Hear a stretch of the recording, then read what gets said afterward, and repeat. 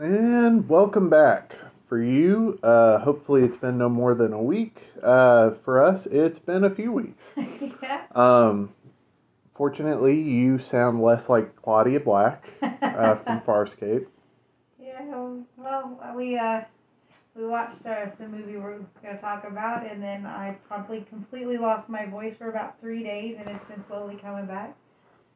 I've never had laryngitis that bad, but Yep. it was weird. So before we get into the movie, some things we've enjoyed in the interim. I've got a handful that I'm going to mention, and then if you've got something you'd like to mention, we'll give you space for that. If you don't, that's fine. We'll move on into the movie if not. But so this week we're going to be talking about the 2004 comic book film Hellboy.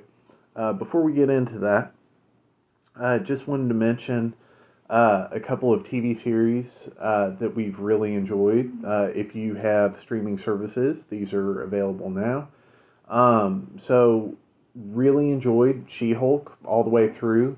If you are wanting something that you can watch and enjoy it as a sitcom, it is an enjoyable sitcom. If you're wanting to watch the newest, latest, greatest Marvel thing, I recommend it for that. It's very true to the She-Hulk comics. If you like Tatiana Maslany from her improv or appearances on Comedy Bang Bang or other TV shows, she's really great in this. It's a really fun show. Yeah, I really enjoyed it. Is it the best thing Marvel's ever done? I don't know. But I really enjoyed it. Probably a lot more than a lot of other stuff that's come recently from Marvel. I was sad that it was over, so, you know. I know you love sitcoms. Yeah. So, another thing we are still enjoying as of this recording is the TV show Andor. It's doing things for Star Wars that Star Wars has not really delved deep into ever, and it's got the maturity and depth of writing of an HBO show like a Game of Thrones or The Wire, while having the universe building of Star Wars and being a lot more family appropriate than any HBO show. And so if you're even remotely interested in espionage stories or Star Wars or even just really good, tense 1 hour television dramas, I highly recommend Andor. Mm-hmm. And then Lord of the Rings, Rings of Power. That was another good one. All 8 episodes, watched through them, and I love that show. I've actually thought about going back and starting the show again. I think I'll wait for Christmas break or something to give a little bit of distance, because I don't want to get too hyped up for a season of a sequel season that won't be coming out for at least another year. But it was everything I liked about the Lord of the Rings movies while expanding on a different time period, while doing its own thing in the story, and I really enjoyed that. And is it the best thing that's ever been put to screen? No, but very few things are.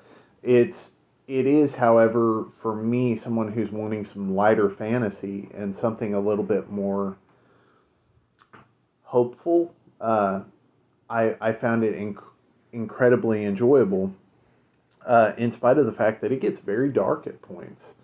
And so really, really enjoyed that show. At some point, we may do a deeper dive into that or one of the other things we mentioned. I want to give you an opportunity, and then I have one last thing that's not a movie. I think I've been watching through that 70s show. Mm-hmm. Just trying to find something different to watch, because I kind of tend to always go to the same thing and rewatch. What? The Office or Parks and Rec and 30 Rock. And 30 Rock? Those are my three that I rotate through constantly, and they never get old. But That's right. You're also going through Gilmore Girls right now, so yeah, too. that's what I was also going to mention. Is I'm going through Gilmore Girls for the second time, or is this my third time? I think for you, this is 3. Okay, I think I've watched bits and pieces. Like I've watched it through, and then I watch episodes here and there. But now I'm like kind of sitting through just to watch through it again. And but I'm enjoying that too. I love Gilmore Girls. It's a good, especially for some reason. It's like it makes you think of watching through it is a fall time thing, like all the coffee and coziness. I don't know. Well, they're very much a New England like cutesy college town, and it's one of those towns that if we could afford to live in a place like that, we would absolutely move there. Yes. But that's for another day. In the meantime, I have been diving deep into Final Fantasy XIV for all you video game lovers out there. And this is a game that has a really interesting behind-the-scenes story. Never mind the fact that the story itself is, for the video game, is interesting. This game came out in 2010 and was according to all the reading of the time, it was a disaster. It was an unmitigated disaster. It was broken. It didn't work. Quests were bad. It was not a good video game. Mm-hmm. So over the next 3 years, the team, based out of Japan, mea culpas to the audience. They're like, you're absolutely right. This is a broken game. We should have never released it like this. Here's our plan. We're going to steadily repair things. You can keep playing. We're gonna steadily fix things. But on this date in 2013, we are going to destroy the world. Everybody's like, what? And they're like, no, seriously. On this date, if you are in the game, you are going to see the world destroyed. And everybody's like, well, I don't know if that's necessary. So in 2013, they have an in-game event where this cataclysm happens and the world gets wiped out.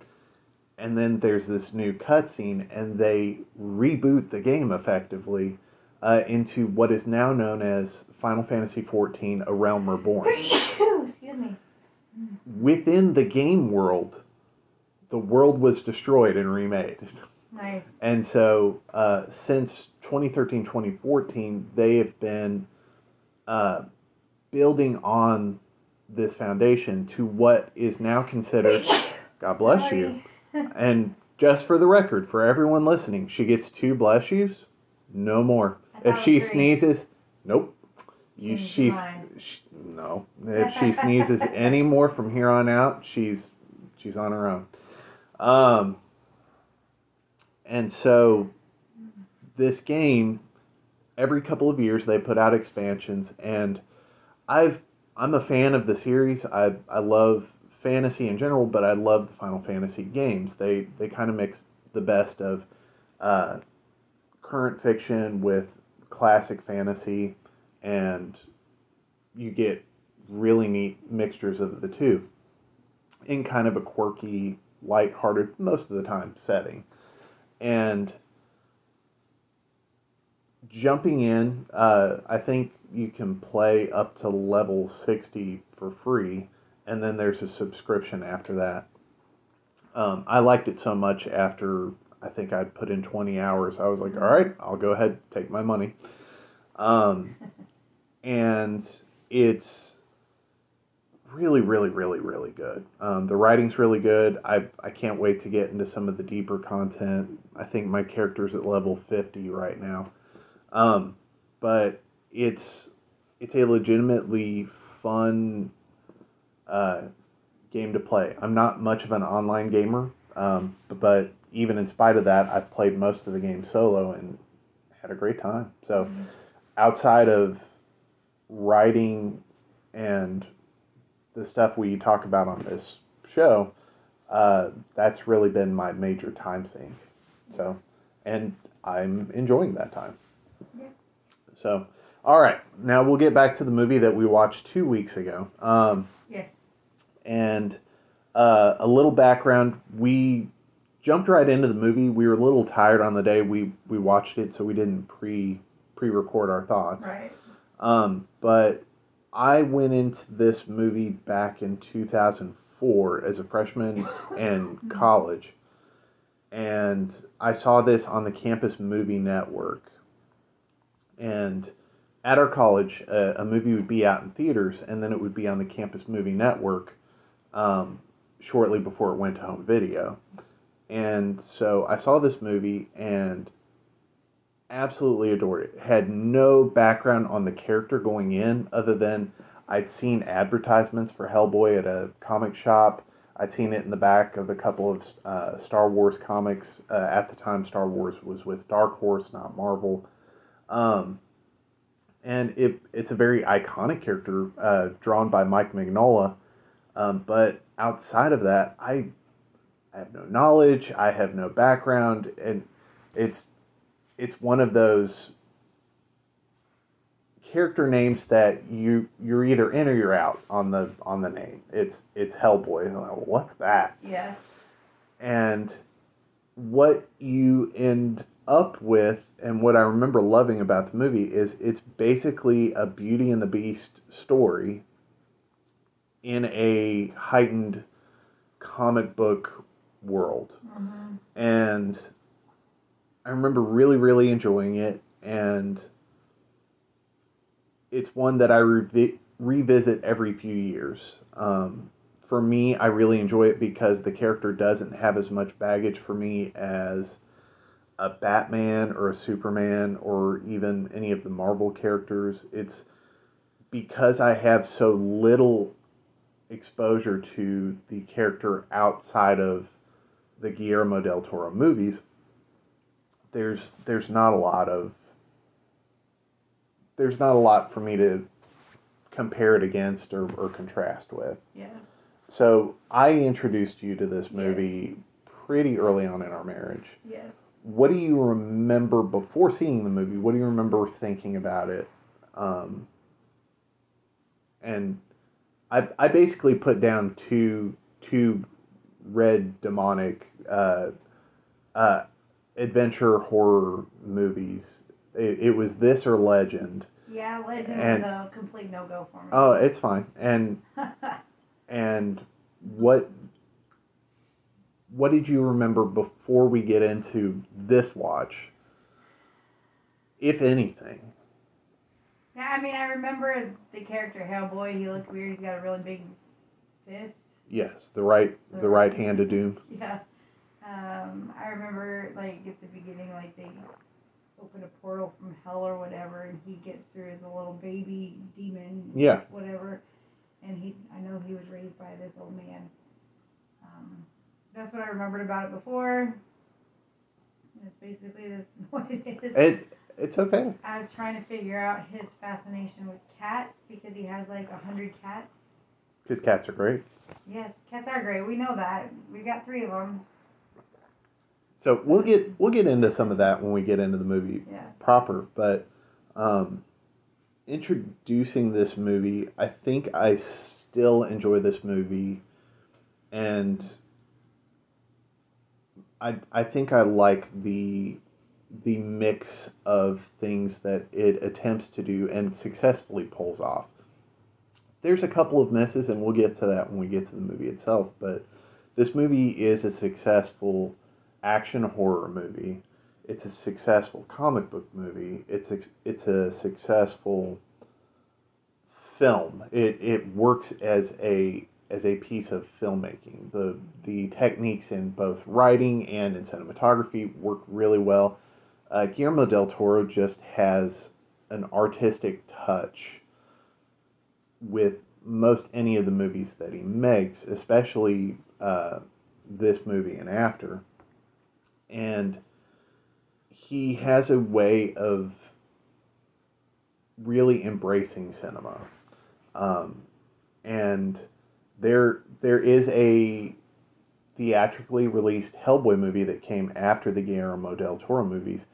And I was like, okay, well, I enjoyed the first 2, I'll enjoy this. And I didn't.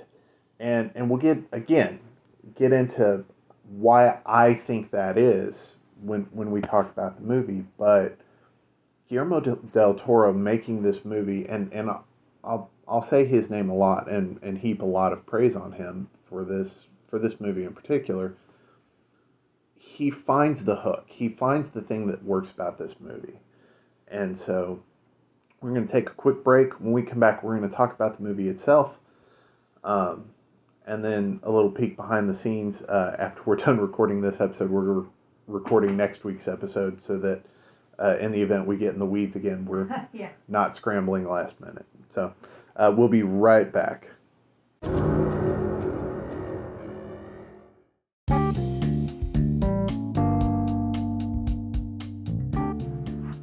And we're back. Okay, so this movie is a bunch of different things that should not work. Mm-hmm. On paper,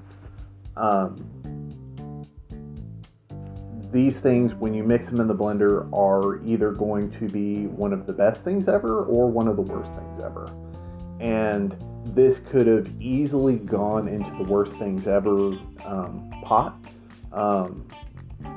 And somehow Guillermo del Toro, again, he finds the through line. And I think the through line that he sows very deftly in this movie in particular is the relationships. And through tons and tons of makeup and prosthetics and CGI, he makes the relationship shine through, and somehow in this movie you believe them. When tons of other movies in general, but superhero and comic book movies try to do what Hellboy does and fail miserably. A lot of big budget superhero movies, including some that are currently in theaters, try to hit you on that level, and they just don't connect. And is it the writing? Sure. Some of it, I think, is the direction, and I think a lot of it is also we've gotten so into the comic book superhero machine that we forgot that we're going to the movies.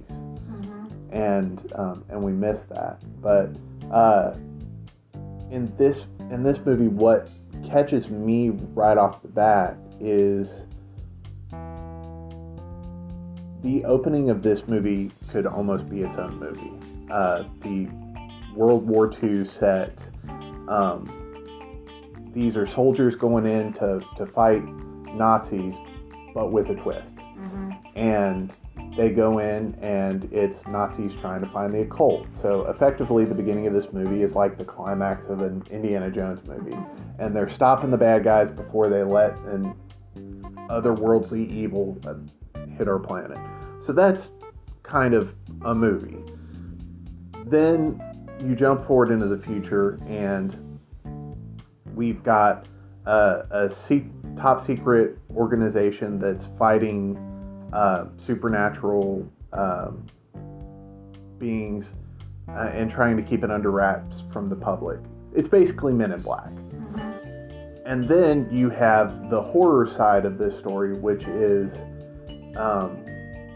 these otherworldly beings are trying to manipulate things from behind the scenes and bring about the apocalypse. And you've got kind of a horror action story going on there. And all three of those movies shouldn't be in the same movie. Yeah. But they are. And the storyline of Professor Bloom? John Hurt. Being a scientist, the guy who basically runs this paranormal bureau, he instills a lot of gravitas into that character, into the relationships around Hellboy. Then you've got Ron Perlman under so much makeup that the only actual piece of Ron Perlman that you see that is not under clothes or makeup is his eyelids. That's the only piece that's they're painted red, but everything else is under a prosthetic, or he's got yellow contacts in. He's got the jaw's not his, the body's not his. And he manages to, through this costume, emote and bring a character that's annoying but funny. He's powerful but immature. He's deeply flawed. And at the end of the movie, you still love him in spite of the fact that Guillermo del Toro lets Hellboy be a jerk. He lets him be not a great hero. And on this rewatch, it was something I really enjoyed, is letting the character be flawed all the way through, even at the end. And watching a lot of the Marvel movies, the characters at the beginning of the movie, maybe they're a bit, arrogant or something, but by midway through, we're super heroic, and then we have a quip, and that's our character. And Hellboy is effectively a man-child with superpowers, and the one thing that I don't love in this movie is that at the end he gets the girl. That's the one thing I don't love about this movie, although it kind of works. Yeah. It kind of works. And the reason I don't love it is because this movie is effectively Beauty and the Beast. The whole story is. So you've got Hellboy lives in his dark vault of a room, away from the public. He comes out just to do good and then goes to hide, but he is always kept away. And the one piece of beauty that is allowed in is Liz. And Liz has her own issues, but Liz is the beauty to his beast. And while he pursues her, she's never quite certain until the end of the movie. Again, just like Beauty and the Beast, where Belle she comes in and she's reluctant to be around Beast, but she's with Beast. But at the end of the movie, love conquers all. Beauty ends up with the Beast. And the reason I'm not 100% on board, even though I love Beauty and the Beast, the 1991 film is my favorite Disney movie. In this movie, it was moving to the point up until, I would say, the third act, where it's like, no, he's not going to get the girl, and he's going to learn to deal with that.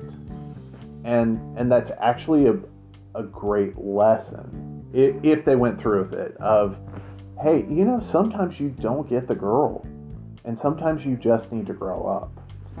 And I would have loved to have seen that. It didn't do it because that's not how movies are made. And again, they're making a movie, but that's the story Guillermo del Toro tells. And like most directors, his main characters are proxies for himself. And in Guillermo's story, he got the girl, he got his wife. There's a line that Hellboy says when he's talking to Liz as they enter the third act, where he says, I can tell you two things for certain. One, I'll always look this good, and two, I'm never going to let you go, or I'm never going to let you down.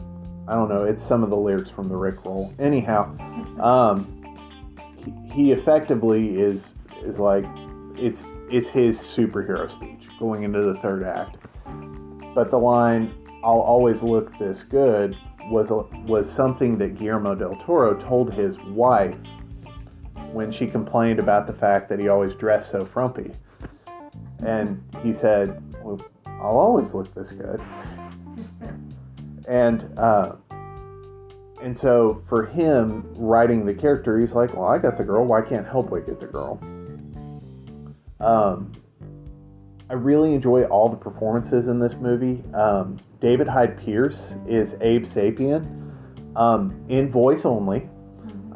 He is played to perfection by Doug Jones of Star Trek Discovery and The Shape of Water and a million other things that you've seen, including Hocus Pocus, where he is Billy. Billy Butcher, the guy with his mouth sewed shut. Okay. I remember that, but okay. He looks like a zombie. His head falls off several times. Okay. So David Hyde Pierce refused a credit on this film because effectively the affectation he was putting on his character voice was Doug Jones' voice, to the point that in the next film, Hellboy 2, which I enjoy for completely different reasons than this movie. It's a completely different movie.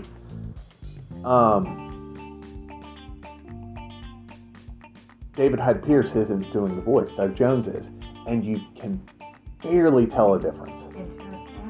And it's because David Hyde Pierce was just doing Doug Jones' voice. And that's something that's really interesting to me. Why didn't Doug Jones do his own voice? So there are several different reasons. One, it probably was the studio came in and said, we want a certain sound for this voice. Oh, we like David Hyde Pierce. This is around the time that Frasier was getting ready to go off the air. And David Hyde Pierce has a very distinctive voice. Yeah. But when all he's doing with his voice is doing the affectations that the character under the latex is doing, there's not a whole lot of point in paying an additional, $500,000, million, right, just for a name that you're not going to get to use. Yeah. It's the reason that when the video game Destiny came out in 2014, Peter Dinklage was the biggest actor on the planet. In 2014, Peter Dinklage was in everything. Yeah, because he had gotten rave reviews from Game of Thrones. He's in X-Men Days of Future Past, in spite of the fact that he's only in that movie for like 10 minutes. He's in the video game Destiny. He gives this performance of a robot character, of a ghost, and it's not great. It's okay, but it's because he was famous. Mm-hmm. What later happened in that video game is they dubbed over that performance. And something I've learned from listening to voice actors talk on podcasts and interviews is that voice acting is one of the few things that you're not guaranteed that your performance ever sees the light of day. William H. Macy was the voice of Marlin in the movie Finding Nemo. And for whatever reason, he got let go. And Albert Brooks stepped in and gave us the performance that honestly makes that movie. Yeah. And by David Hyde Pierce in this giving Doug Jones agency, even if he's the voice, we got more of Doug Jones's performance. Yeah. And it made that feel more holistic and less detached. A lot of times if you watch a movie where you have one actor doing the performance and another doing the dub, sometimes there's a disconnect. It feels a little off. Yeah. Like, watch a lot of the early James Bond movies, and anyone who's not Sean Connery basically is dubbed. And it doesn't always work. A lot of times it doesn't work. Most of the time it's because the person doesn't speak English as their first language. In this, it was just because they wanted a specific sound. And I think that was it. I think had they been able to afford him, they would have went Kelsey Grammer or someone else. Yeah. In the sequel to this movie, because they don't have to hire the voice actor for Abe Sapien, they hire a famous voice actor for another character. And that's Seth MacFarlane of Family Guy fame. You put your money where you can put your money. Yeah. And the idea is that for most people, they're either in or out on the premise of the movie itself. And this movie is a lot of premise to digest. And most people won't make it past the title. And that's a shame, because this movie is more than its title, and it's more than the sum of its parts. And works really well for all of them. Again, I went into this movie, almost 20 years ago with no expectations. And even now, watching it probably for the 50th time or whatever, I found new things to like and appreciate. One of the things I liked more than anything in this movie is the CGI is used so correctly for the time. Post Lord of the Rings and Star Wars Episode 1, everyone is trying to CGI anything that is not you and me in a room talking. And more often than not, even now, in 2022, when you go and you see the latest Marvel movie, most everything feels fake. To the point that it's hard to be fully in the world that they create. One of the things I enjoy about Andor that we're watching right now is most of the sets are practical. Mm-hmm. And so the world feels real. I know it's fake, but I'm able to be immersed into the world they're doing. In The Lord of the Rings, when they're on a set that's mostly practical, you can feel it, and it feels more real. And then when they're in a place that's super fantastical, you're like, I am watching Lord of the Rings. Yeah. And you kind of check out. But for this movie, I don't know. They have perfect casting. Selma Blair as Liz. I had next to no exposure to her outside of Legally Blonde. She's the rival for Elle's ex. It's been a long time since I've seen it, so I don't remember. We'll put Legally Blonde on the list for our comedies down the road. Yeah. But I thoroughly... I think if you're after an action horror movie, you're wanting to watch something for Halloween, you're not wanting to watch a slasher movie, but you're wanting a little bit of intensity. This has some really good horror elements. The creature design is very H.P. Lovecraft. Call of Cthulhu. I see your face and I might as well be speaking another language. A lot of cosmic horror type stuff. This is a different type of movie.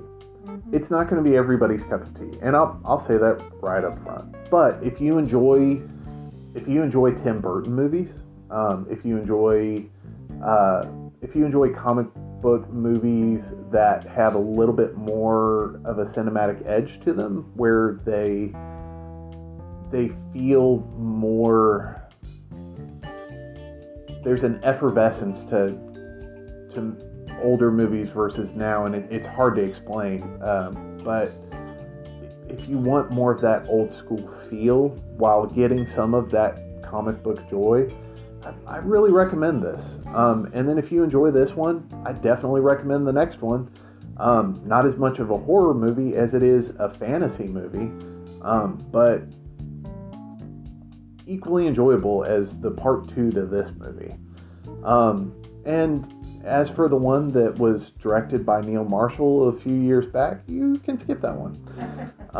And I'll go ahead and while we're on this, I'll say why it didn't work. That movie is... They were trying to make an R-rated Hellboy, and they succeeded. It is definitely Hellboy, but R-rated. The problem is, it's directed by someone who is a director for hire. He comes in and he directs the script that was given to him, and you can tell. And the script that was given to him feels like it was made by committee. It's not a singular vision. It feels very disjointed. The performances. David Harbour of Stranger Things is Hellboy in that movie and does a pretty good job. That's Sheriff Hobb. Yeah. Everyone else feels like they're in a different movie from people who are in the same scene from him. And it doesn't work. The relationships between the characters aren't there. The stakes never really coalesce, in spite of the fact that they killed main characters and a lot of people. It doesn't work the way that this one or Hellboy 2 worked. And I felt bad for David Harbour that it didn't. Yeah. Because that was, outside of Stranger Things, that was going to be his step to bigger and better things outside of that universe. And I enjoy Stranger Things, but I like any actor to not be stuck in one lane if they don't want to be. If you want to just do one thing, awesome, do it. Do it from now till doomsday. But if you want to branch out and do other things, I want all the success in the world for you. Yeah. There are several other movies that try to do what this movie did, including the Hellboy remake in 2016, that fail. R.I.P.D., starring Jeff Bridges and Ryan Reynolds, a few years after this. It doesn't work. It's going for that action horror feel, and it just doesn't come together. Even several of the Men in Black sequels that lean a little bit more onto the supernatural edge don't work like this one does. If anyone were to ask me what the best sequel to the original Men in Black is, I'd probably say this movie. Because it has the same feel. It's got just the right amount of humor while also being a good action story. I don't know. I could go on and on about why I like this movie. I love the color pops in this movie. A lot of the movie is shot in Prague. The streets feel very real. And that pop of red for Hellboy or the sickly green for the monsters all works. I haven't even talked about the villain, who's a version of Rasputin from Russian history. I love it when you take a historical figure and make him a fictional character. I love anytime people do that. This movie works. And it works well, and legitimately is one of my favorite things. If I had to make a top 10 list of comic book movies, this would probably be on it for me. And at the end of the day, I wish Guillermo del Toro had enough time and energy to come back to this universe and do it the way he did it for the first two. Yeah. But that man does not stop working. I think he has 2 or 3 movies coming out this year, including a Pinocchio remake that looks really interesting. It's stop motion, like Wallace and Gromit. So I'm very intrigued. But check this one out if you haven't. And if you don't like it, hey, it's not for everybody. But if you do, check out its immediate sequel. Next week we'll be back with more favorite things. Before we go, real quick, another movie that we watched between this and Dracula from 3 weeks for us, but 1 week ago for y'all. Into the blanket. Just go ahead and sneeze. It went away. Okay. we watched Dracula Dead and Loving It. So, Dracula Dead and Loving It is basically if they took the script for Dracula 1931 and said, "Hey Mel, what can we do with this?" It was hilarious. It's fantastic. My favorite scene, the scene that makes that movie to me, is when they stake Lucy. I remember it now. So Lucy is the friend of Mina's, who becomes a vampire, and they find out where her coffin is, and so they go to stake. Steven Weber is playing Jonathan Harkness, and he goes to stake her, and he gets sprayed with gallons of fake blood. And the actor did not know it was coming, and he gets a genuine reaction. It was hilarious. He does it 2 or 3 times, and Mel Brooks is playing Van Helsing, and he goes, "Hit her again!" And he throws the hammer away. He's like, "No, I think she's dead enough." Yeah. After last week, if you saw Dracula 1931, you're like, "Man, that was slow. This would be really funny if." Check out Dracula Dead and Loving It. It is not Mel Brooks' best film, but it is his best horror film. Well, that might not be true. Young Frankenstein exists. Maybe watch them as a double feature. It was hilarious. Stupid hilarious. It was a good palate cleanser after Dracula 1931. So, all right, that's all we've got for this week. We've gone longer this week than we have in the past few. We'll be back next week with one last spooky season film before we roll into something else that we haven't decided yet. But have a great week. Keep finding your favorite things, and if you want to drop us a line with what your favorite things are, hit us up on social. Bye. Bye.